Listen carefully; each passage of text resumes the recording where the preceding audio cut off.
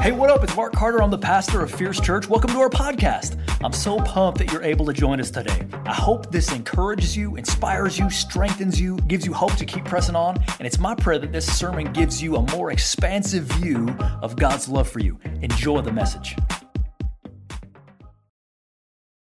Hey guys, for real, welcome back to the Strangers Here series. What's up, everybody online? Hey, we're glad that you're here. Thanks for tuning in. I want to talk to you today about rejection. Everybody knows what it's like to feel rejected. We've all been rejected. Probably it was very early on when you were young. Somebody didn't include you. Somebody didn't pick you. Somebody said something to you that made you feel less than. Sometimes somebody meant to do that. Other times it just kind of happened. But every one of us knows what it's like to feel rejected. And today, one of the most important things I want to share about rejection is that it's so important that despite how you feel rejected, that you keep going. See, rejection wants to shut us down. Rejection, kind of the message is stop. The message is, is this really worth it? You don't need to keep doing this. Why don't you just set out? And rejection can kind of even mess with our own self-concept because we're getting messages from outside of us maybe that are saying, hey man, that's too much or we don't need you. And if we start to think a lot of people agree about that, they're like, well, maybe I am too much. Maybe I'm not necessary here. Maybe nobody does want me around. And so I want to talk to you today about leveraging rejection because we all know this at the end of the day. There's no getting around rejection. Rejection is going to happen. So the question isn't, is it going to happen? It's how can we leverage it? Maybe you were part of a work team and you're like, I've got some really important wisdom that I want to share, but nobody received it. Maybe you had some things that you wanted to share about yourself with your family and you thought that they'd kind of be all in and they were like, oh, okay. And they didn't really buy in the way that you thought that they would. Maybe you were part of a sports team and you said, maybe you're a Christ follower and you were like, I want to really shine my light for Jesus. And yet people kind of received that weird. It was like, what is this? What's all this God stuff? What are you doing? And there was a sense of if I step out, I'm liable to get hit and I'm liable to get hurt. Maybe there's all kinds of stuff that went down as you started to follow Christ, maybe a little bit like me. See, when I first started to follow Christ, I was 18 years old. I had grown up in I would just call it kind of Christianish home with some of the message, but I personally did not understand a personal relationship with Jesus Christ. And so when I did understand one, and I felt like, wow, God would speak to me through the Bible, and I sensed his personal love and forgiveness of me, that was a game changer. But I was also I'm still a very black and white kind of a guy. And I'm a little bit intense sometimes. And so I would walk into situations and I'd be like, how about this? And, just crickets or and people they didn't always know how to respond to me. And especially as a younger guy, I didn't know how to respond to them responding to me in wrong or awkward ways. And so there were a lot of messages for me about hey man, look, just you're strange or you're weird or you need to settle down. And I didn't know it at the time, but it was so important that I kept going.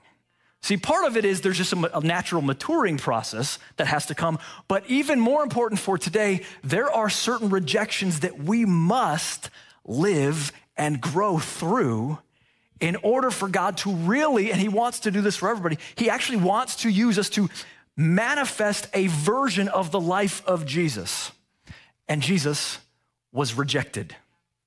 That's just how it goes. Now, sometimes God is protecting us with rejection. Okay, let's just talk about some of the benefits of rejection. Sometimes there's somebody you maybe want to be accepted by, but it's actually not in your best interest to be accepted by them. Think about King David. Some of you remember King David's story. King David is he's not yet king. He's the son-in-law of King Saul. And, he's looking at Saul, and Saul's a whack job murderer.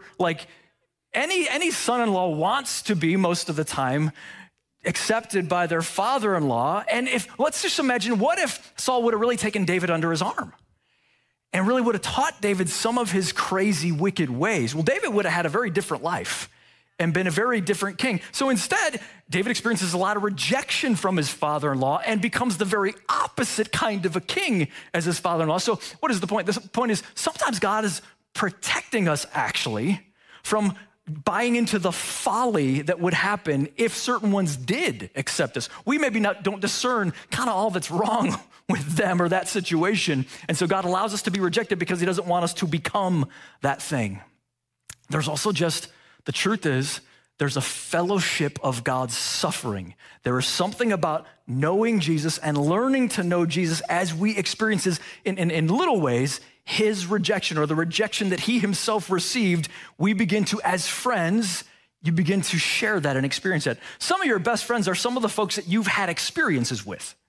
Like you went to the thing together, or you went through that class together, or you were part of, that team together, and that connected you and that made you friends. And Jesus says, I so want to be your friend that I need to, in minor ways, include you in what it's like to be me and what it was like for me to walk on planet Earth. And so he does that. Now, what we're going to find is if we will focus on the privilege and the honor of knowing Jesus Christ and what it means to actually be his and all the incredible advantages that he's given us, he will help us. I believe this is true. He's going to flip this thing a little bit, and we're going to see the honor that comes with being rejected, and we're going to be able to leverage it so that other people, just like we benefited from Jesus' rejection, can you imagine this? Some people might even be benefited from our rejection. Everybody's got to go through it, so let's just find out how to leverage it. And we talked about a few weeks ago, we're in this Strangers Here series. The Apostle Peter, he's like, hey man, there's strangeness that everybody knows because we all have differences. And then there's, we called it tier 2. There's level 2 strangeness where, sin has kind of estranged us. And so no one can ever truly share your joy entirely. No one can ever truly share the depths of your sorrow. We try and we get close, but no one can really know it. But then there's the strangeness, there's the differentness of becoming a disciple of Jesus Christ. And then there's all kinds of value adjustments that start to happen because the Holy Spirit of God, he's a very strange person. He begins to make us stranger and stranger with regard to the value of this world. And so he's writing to these people. He's like, hey man, people around you are noticing that you're strange and they're mistreating you because of it. They don't trust you. They're rejecting you. And Peter says, let me give you some advice. First, let's focus on what you have in Christ. We're going to pick it up at 1 Peter 2, verse 4. As you come to him, the living stone, this is Jesus, he's the living stone. He's gonna get some strange sounding motifs here for us real quick, and then we're gonna pull them apart.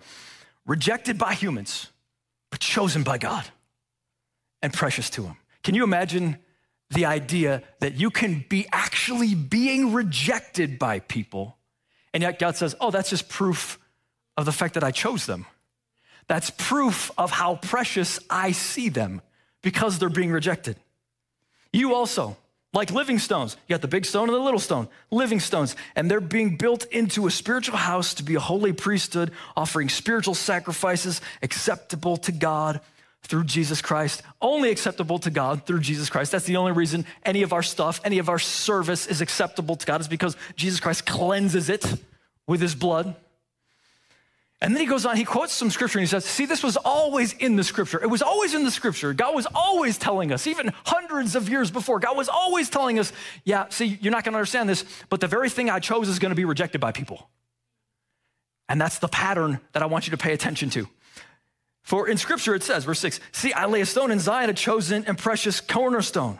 And the one who trusts in him will never be put to shame. So there's this cornerstone, right? Let's picture what a cornerstone is. This is the first stone. It's the most important stone. It's the stone that is set in place that the entire rest of the building is built off of.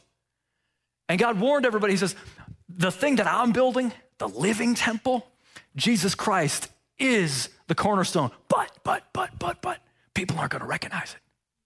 People are going to take a look at it. They're like, that's not it. That's exactly the opposite of everything that we expected. And so he tells them, God had already been telling you about this. Verse 7, now here's the tricky part. Now to you who believe, the stone is precious. But if those who don't believe, the stone the builders rejected has become the cornerstone. They rejected it, but it's still the cornerstone. Verse 8, and a stone that causes people to stumble and a rock that makes them fall. They stumble because they disobey the message, which is also what they were destined for. He's not saying they were destined to just be lost. He's saying anybody who looks at this cornerstone and stumbles over it, There's only one place that goes because there's only two options here. This stone, God says, everybody in all of history, I place a stone there. And either you're gonna look at that stone and be like, thank God, that's the stone. That's the living stone. That is the one that though the builders reject it, I accept it. That's the beauty, the message of Jesus. Or you're gonna stumble over it and say, that's foolishness to me. I don't need none of that. And let's just clarify what the message is. Because what the message is, God is saying, you've entirely betrayed me. And I'm willing to entirely forgive you. Now, for religious people that really have a lot of pride in their religion, that's offensive. Because like, but I'm really good. And Jesus is, as the stone is saying, you're not that good. You're not that good. Even if you're a little good by human standards, you're still bad enough that you need me to save you. And that's the message. I'll entirely forgive it. So let's just get this a little bit emotional for a minute. Let's say you're married, your spouse has cheated on you. And you come to them and you say, if you'll just admit it, I'll entirely erase it. I'll just forget about it. It's worse than that, but that's what God is saying to you and me. See, he's not just our spouse, he's our creator God. We owe him all allegiance. And he's saying, if you'll just admit it, that you've had allegiances to other things other than me, if you'll just admit it that in places, not in all places, but in some places, you've loved that which I called evil, if you'll just admit it, I will just completely forgive you. That is more scandalous than a spouse just saying, if you'll just tell me, I'll just forgive you. But God is still saying, but you have to admit it. You have to admit it that your allegiance was to the wrong thing. And that's the message. That's the message that Peter is referencing here. Verse 9, but you who recognized the cornerstone, you are a chosen people, a royal priesthood, a holy nation, God's special possession, that you may declare. He says, this is what you are. This is what believing in that stone did for you. And this is what your task is on account of that you may declare the praises of him who called you out of darkness and into his wonderful light. Once you were not a people, but now you're the people of God. Once you had not received mercy, but now you have received mercy. And then he goes on, because of all that, dear friends, I urge you as foreigners and exiles, as strangers here, as people that your citizenship actually isn't here anymore, it's now in heaven, and this place will seem strange to you, and you will seem strange to this place. To abstain from sinful desires which wage war against the soul, live such good lives among the pagans, or just anybody that doesn't know Christ, that though they accuse you of doing wrong, they may see your good deeds and glorify God on the day he visits us. To make the most of rejection, for the best rejection, number one, recognize the Jesus pattern. Recognize the Jesus pattern. See, when I'm being rejected, I need to immediately pay attention and say, I feel like I've seen this before. Where did I see this? Oh yeah, in the life of Jesus. That's where I saw this. Jesus came to those who were his own, but was rejected by them. I'm just replaying the gospel in my own life when I'm rejected on account of Christ. You are just replaying the gospel. When you're rejected, recognize the pattern. As you've come to him, verse 4 said, the living stone rejected by humans, but chosen by God. And this is what's so hard to remember in that moment. People rejecting me is not the same thing as God rejecting me. And sometimes it's only proof of my preciousness to God, that I'm being rejected. Now, Jesus wasn't recognized. You do recognize him, but others still don't. You recognize him, but others still don't. It can feel when we're being rejected almost like we're being held back.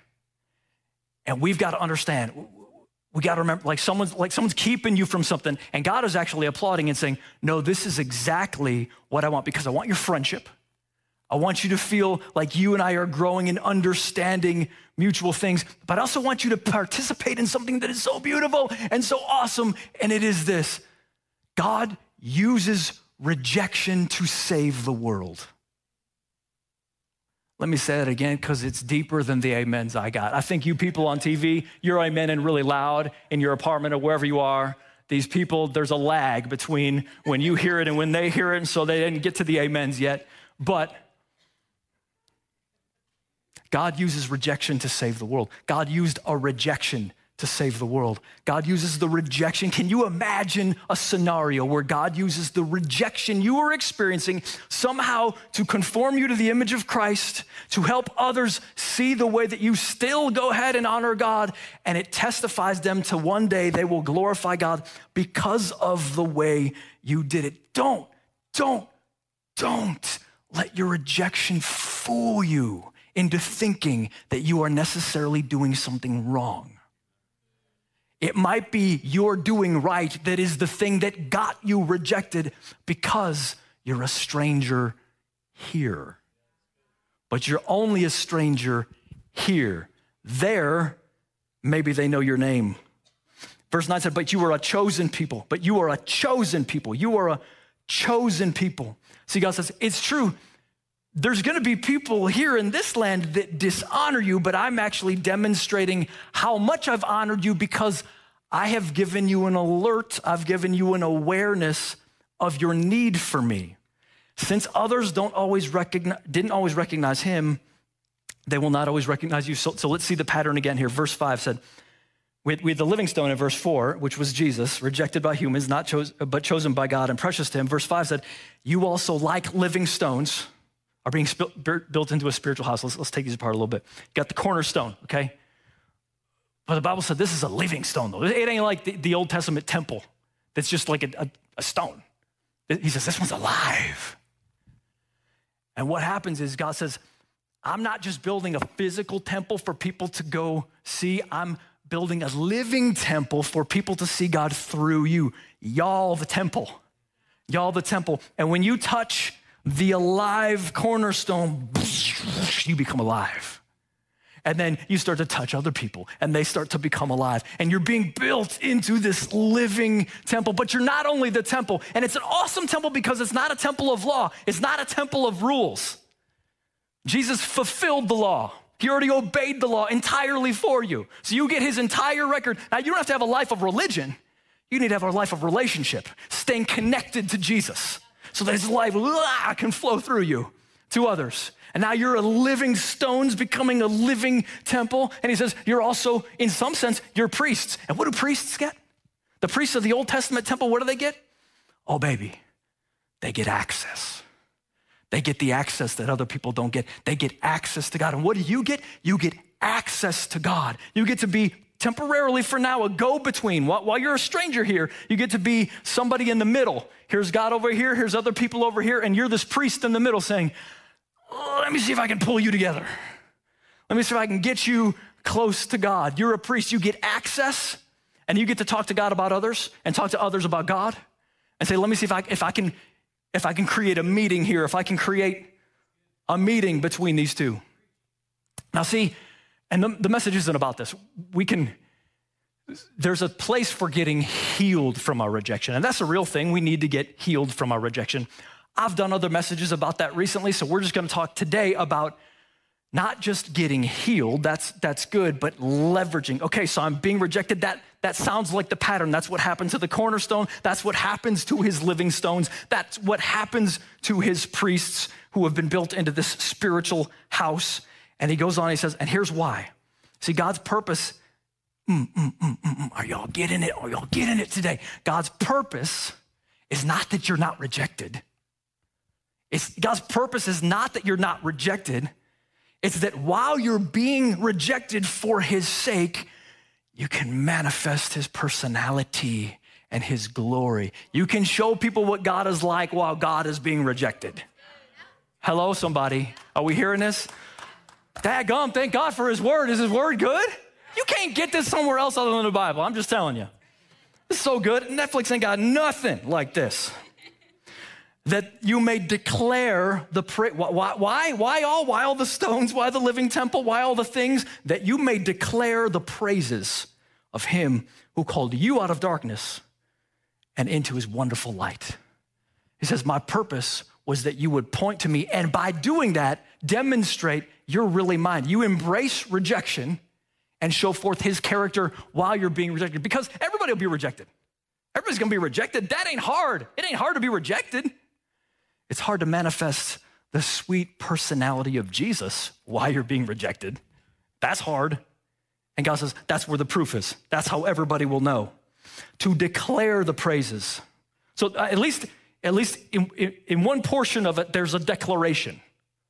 You're saying something.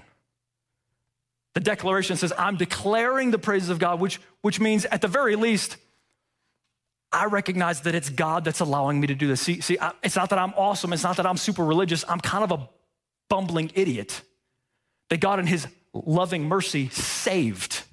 And he called me into his marvelous light. He filled me with his Holy Spirit. He's allowing me to demonstrate his character to my work friends, to the basketball team, to my spouse, to my siblings, kids. He's allowing me to do all this, but it's all him. I'm declaring his praise. It's him doing it, not me. He's the reason. This is why, okay, so I'm gonna meddle for a minute. Meddling means I'm gonna get in your business with love. That's what it means. It means I'm gonna get in your business, okay? So next time you need to have a talk with one of your kids or your spouse, you say, I'm gonna meddle for a minute, but it's because I love you. Anytime that we're having overly complainy conversations about political topics, my friends, I mean this with love and respect. We are not declaring the praises of him who called us out of darkness and into his wonderful light. Why? Because if he really called you out of darkness and into his wonderful light, what that means is you have revelation that God is in charge. God is in charge. Okay? Like, yeah, so I don't need to complain about who, so, and whatever, and all that stuff. It's not that I can't care about it. It's not that I can't pray about it. But when people find me ranting, and blah, blah, blah, blah, blah, I'm like, where is your home, son? Are you a stranger here? Are you a stranger there? Because someone who's a stranger here knows, I'm going to be dead soon anyway. Like, I'm just going to try to do my time here and pray for the government officials like I should, but this ain't my home and there's actually someone higher than all this stuff. That would be someone declaring the praises of someone who called them out of darkness and into his glorious light. I like the amens I'm getting over here, okay? This is pretty good so far. Y'all, you got time left. You can work up to it, okay? So just keep coming. This is where you say, God's been so good to me. God's been so good to me. That even when I'm being rejected, I can just remind myself and remind others, yeah, but God uses rejection to save. God used rejection to conform me and to save others. Dear friends, I urge you as foreigners and exiles to abstain from sinful desires which wage war against your soul. Live such good lives among the pagans that though they accuse you of doing wrong, they may see your good deeds and glorify God on the day he visits us, or the day that means Jesus is coming back someday or you're going to see him someday. Either way, the day you meet him is soon. Number 2, fight for the Jesus prize. Fight for the Jesus prize. And I got to tell you, the Jesus prize is people. It's people. It's people. Why was Jesus rejected? You and me, people. He embraced rejection for the people. The people are the prize. Why should I endure this rejection? For the people. For Jesus' prize, the people. That's what he's after. That's what he wants. See, when we're rejected, we're starting to think, I can't wait till my enemies get theirs. I can't wait till they see it. I can't wait till they finally recognize, hey man, they might recognize, I don't know. But our hearts need to keep directing themselves toward, but the prize is the people. I don't win if they get theirs. I win if they glorify God. I win if they recognize their own need for Jesus. See, this is the dope thing about Jesus, man. Jesus isn't trying to beat his enemies. He's trying to win them. Hello. No one else is doing that. Here on earth, for the non-strangers, the goal is to beat your enemies. Jesus, I'm trying to win my enemies. I'm trying to get my enemies to fall in love with me. That's what Jesus is trying to do. And that's what we need to remember is the point. And here's maybe the thing that we want to wish for, just dare to wish for and believe. What if my rejection could be used long-term to cause other people to be like, I've been watching you. I've been watching you a long time, and I'm looking for an alibi of why I shouldn't believe in Christ, but you keep taking away my alibi because you keep acting like you've been transformed by something I can't see or touch, but I can see it in you. I can sense something different about the way you're living as a stranger here, which wage war against your soul. Abstain from these sinful desires that wage war against your soul. Wage war is big. The fact that Peter chooses to use the idea of wage war. Waging war is not a match. It's not like, let's see who gets to 3 first and then we'll call it. War is, I'm here to kill you. I'm here to remove you. I'm here to, at the very least, take away your agency so you have to serve me. And Peter's saying there are spiritual forces of darkness that are trying to take away your power, but they're not just trying to get more points than you. They're trying to take you out. They're trying to disqualify you. They're trying to make you essentially useless, or maybe even helpful to them. See, the enemy's trying to win his enemies too, to his side. Now, he puts them in cages and locks them up and torments them, but he's still trying to win all of us still. So if you're in a war, there's a couple ways that you can try to beat folks. You can round up all your enemies and just put them in cages. That's a version that our spiritual foe does with us. It tries to get us afraid. Let me just lock them up in fear, make them so afraid of rejection that they never do anything ever again. Make it so that when someone rejects them, they hear the voice, see, what are you doing? This is the only way it's ever gonna go. Why don't you sit down? You need to quit trying. Don't keep going that direction. Just shut up and get used to this. That's what our spiritual enemy says with fear. Now that's a version, that's a way that he can do it. But another way he can do it is to try to make us more like him, so that we're kind of a contradiction. We're supposed to be a stranger here, but we're also very at home here. So when he says abstain from sinful desires, another way to say that would be abstain from desires that deplete your power. So let me see how to say this so I don't freak everybody out. Sometimes, whether you believe it or not, in the Bible, God gives people pictures or images. It's kind of like a daydream, only he shows you things that mean something spiritually. Now, you never know, because it's not scripture, is that God or is it not God? You never know with visions. But I had a vision one day, and it was about giving in to sin. God was trying to teach me a lesson. Here's what happens when you give into some of these sinful desires. Now, I'm a guy. Most guys know what this is like. Ladies, I'm sorry to alert you if you didn't know this. Most guys struggle with lust. Like, it's a thing. It is a thing. No matter what we do, we're going to have to fight it all of our days. It can get weaker or it can get stronger. Especially in our day and age, it's a constant battle, okay? So it's always a thing. And I feel like the Lord showed me this picture of this demon-y creature, this evil, dark angel person, take a young man and take his head and dip it into this green slime, like a big bowl, imagine like a big punch bowl. And this demon just takes his head and puts it in slime. But instead of drowning him, he's trying to get the guy to breathe it, to breathe in the slime. And the slime is lust and selfishness and desire to rule others. And I'm thinking, wow, that guy's gonna drown. And yet he didn't drown. In fact, the demon let him up after a little while, but the guy had changed. He wasn't entirely demonic looking, but he was a little more scaly. He was a little bit more demonic looking. And I felt like the Lord was showing me through that picture, if it was the Lord, he was showing me, see, the enemy's trying to get you to become like the enemy. He wants you to not only indulge in lust, he wants you to be a purveyor of lust. He wants you on his team.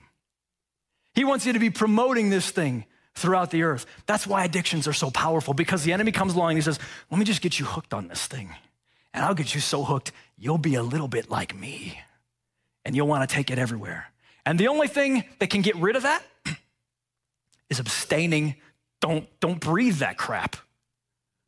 Don't breathe it. And then pray the Lord would suck out all the lizard, all the scales, all the stuff that had already gotten in us. And the truth is, my friend, it's not just men. Everybody needs this all the time. There's things the enemy's trying to suck you into and say, breathe this. What he's not telling you is it's changing you into something other than what you are, so that you're, at least in that sense, on his team. And when you're on his team, you lose his power. You lose God's power. You lose the ability to be the stranger that you're supposed to be.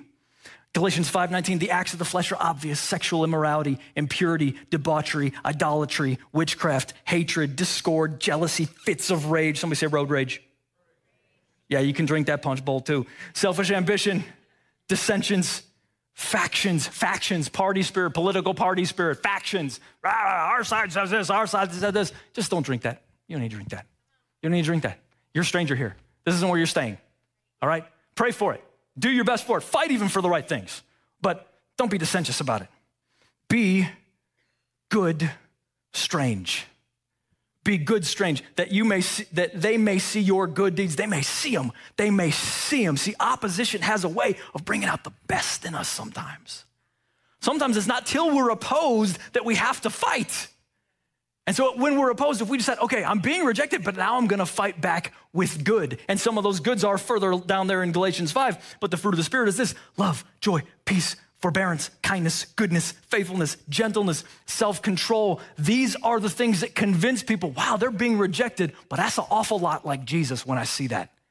Wow, they're acting very strange. See, God doesn't want us to just be strange. When I first, all those years ago, when I was first became a Christian, part of my thinking was like, yeah, I just need to be like so close to God that I appear strange, like mystical or creepy almost. I promise that's not good strange, okay? That's not good strange. Good strange is you're loving when everyone wants to throw a fit. Good strange is you're patient when everyone else is losing their minds. Good strange is, wow, you're weirdly kind to those people who are being very aggressive in your direction and oppositional. That's good strange. Strangers here, they're good strange. They're Jesus strange. They're loving strange while they're being rejected so that they may glorify God in the day that he visits. Meaning, guys, at the end of the day, okay, real practical here. It just matters how we behave around folks. It just matters. Who you are, who when no one is looking. What if it's crucial that who you are when no one's looking is really strange in a good way around here, because God might use it in ways that he's not showing you right now. Because if he showed you, you just get arrogant about it. You just think it's because you're so awesome. So he just hides it from you. He doesn't even let you see how he's using your integrity in people's lives. What if your ability to go against the flow long-term carries so much weight that people can't help but say, daggum, I'm looking at them and I don't know, man, they just seem like the real deal. Maybe there is something to their God. I watched them for 5 years now. Maybe this thing is real. And what that means is when you get rejected, when you say, hey man, maybe you want to come to my church, maybe you want to come to this midweek Bible study thing we call The Grove, maybe you want to come, and they're like, nah. You might be real tempted to be rejected, like, oh, they just reject me, just like everybody else. Instead of thinking, no, I got the integrity play still. I'm gonna keep on keeping on. I'm not gonna let the rejection hurt me. Instead, I'm gonna recognize, actually, God uses rejection to save the world, so maybe this is his plan right now. Maybe I don't need to be overly concerned with how I feel about this because God might use it. You say, Carter, well, what about the fact that it still hurts? Yeah, I hear that. There's a lot of good messages I could point you toward that are about healing some of the rejection. I think those are really important, but can I tell you, I think there's maybe even something else that's just as important at least. It's the ability to not be overly sensitive and move on. Not be overly insensitive and move on. Let's look at this final scripture and then we'll close.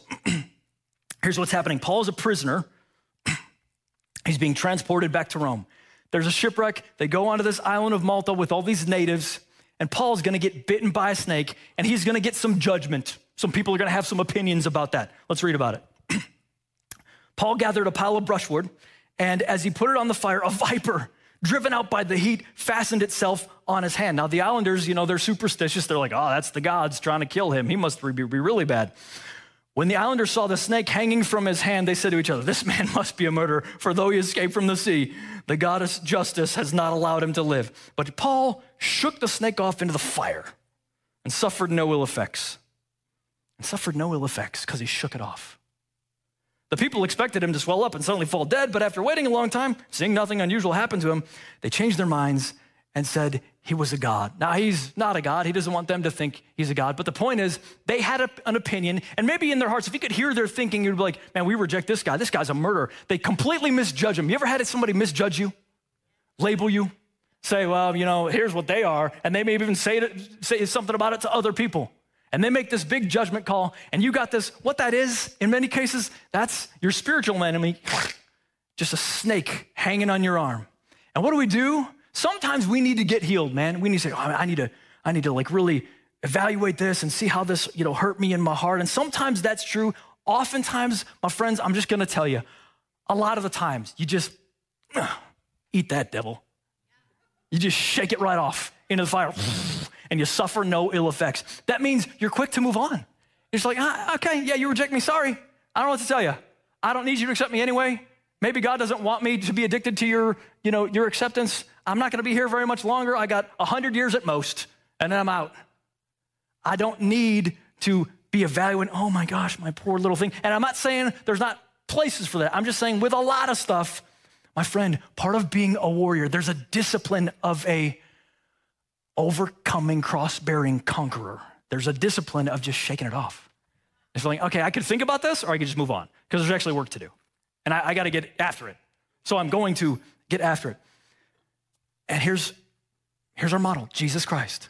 Evil was overcome not by getting even, not by meditating on its effects, but by grace, by love, by loving the very ones who rejected him.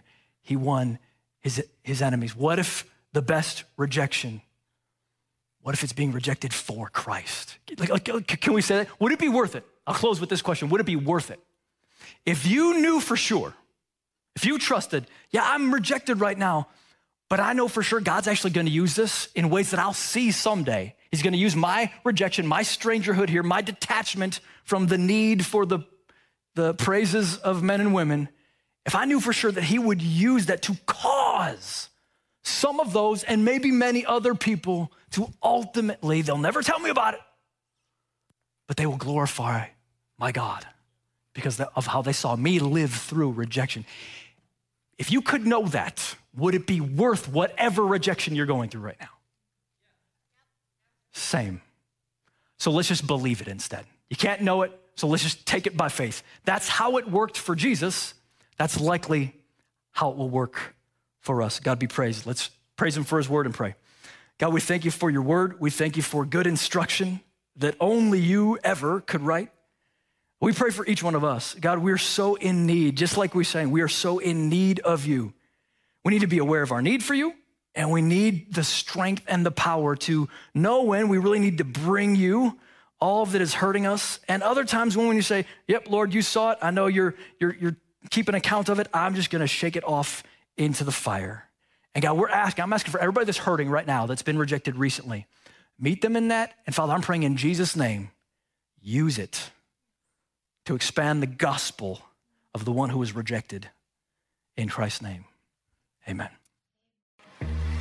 Hey, thank you so much for joining us today. If you don't have a home church and you're looking for a Bible preaching community that has its heart set on passionately knowing Jesus and being his witness in our generation, check out Fierce.Church. We'd love for you to join us either digitally or in person. Also, if you're looking for leadership development related content, don't forget to check out the Fierce Leadership Podcast, available wherever you get your podcast from. Special thanks to those of you who give generously to support this ministry. It's because of you that this is possible. You can click on the link in the description to give now, or visit Fierce.Church for more information. If you enjoyed this podcast, why not subscribe, share it with your friends, click on the share button, take a screenshot, and share it on social media or wherever you would share such things. Whatever challenges you're facing, I know you can make it. Don't give up. Hang on to Jesus. He won't let go of you. Jesus loves you so much, and we love you. I hope someday we get to meet in person. Thanks again for listening.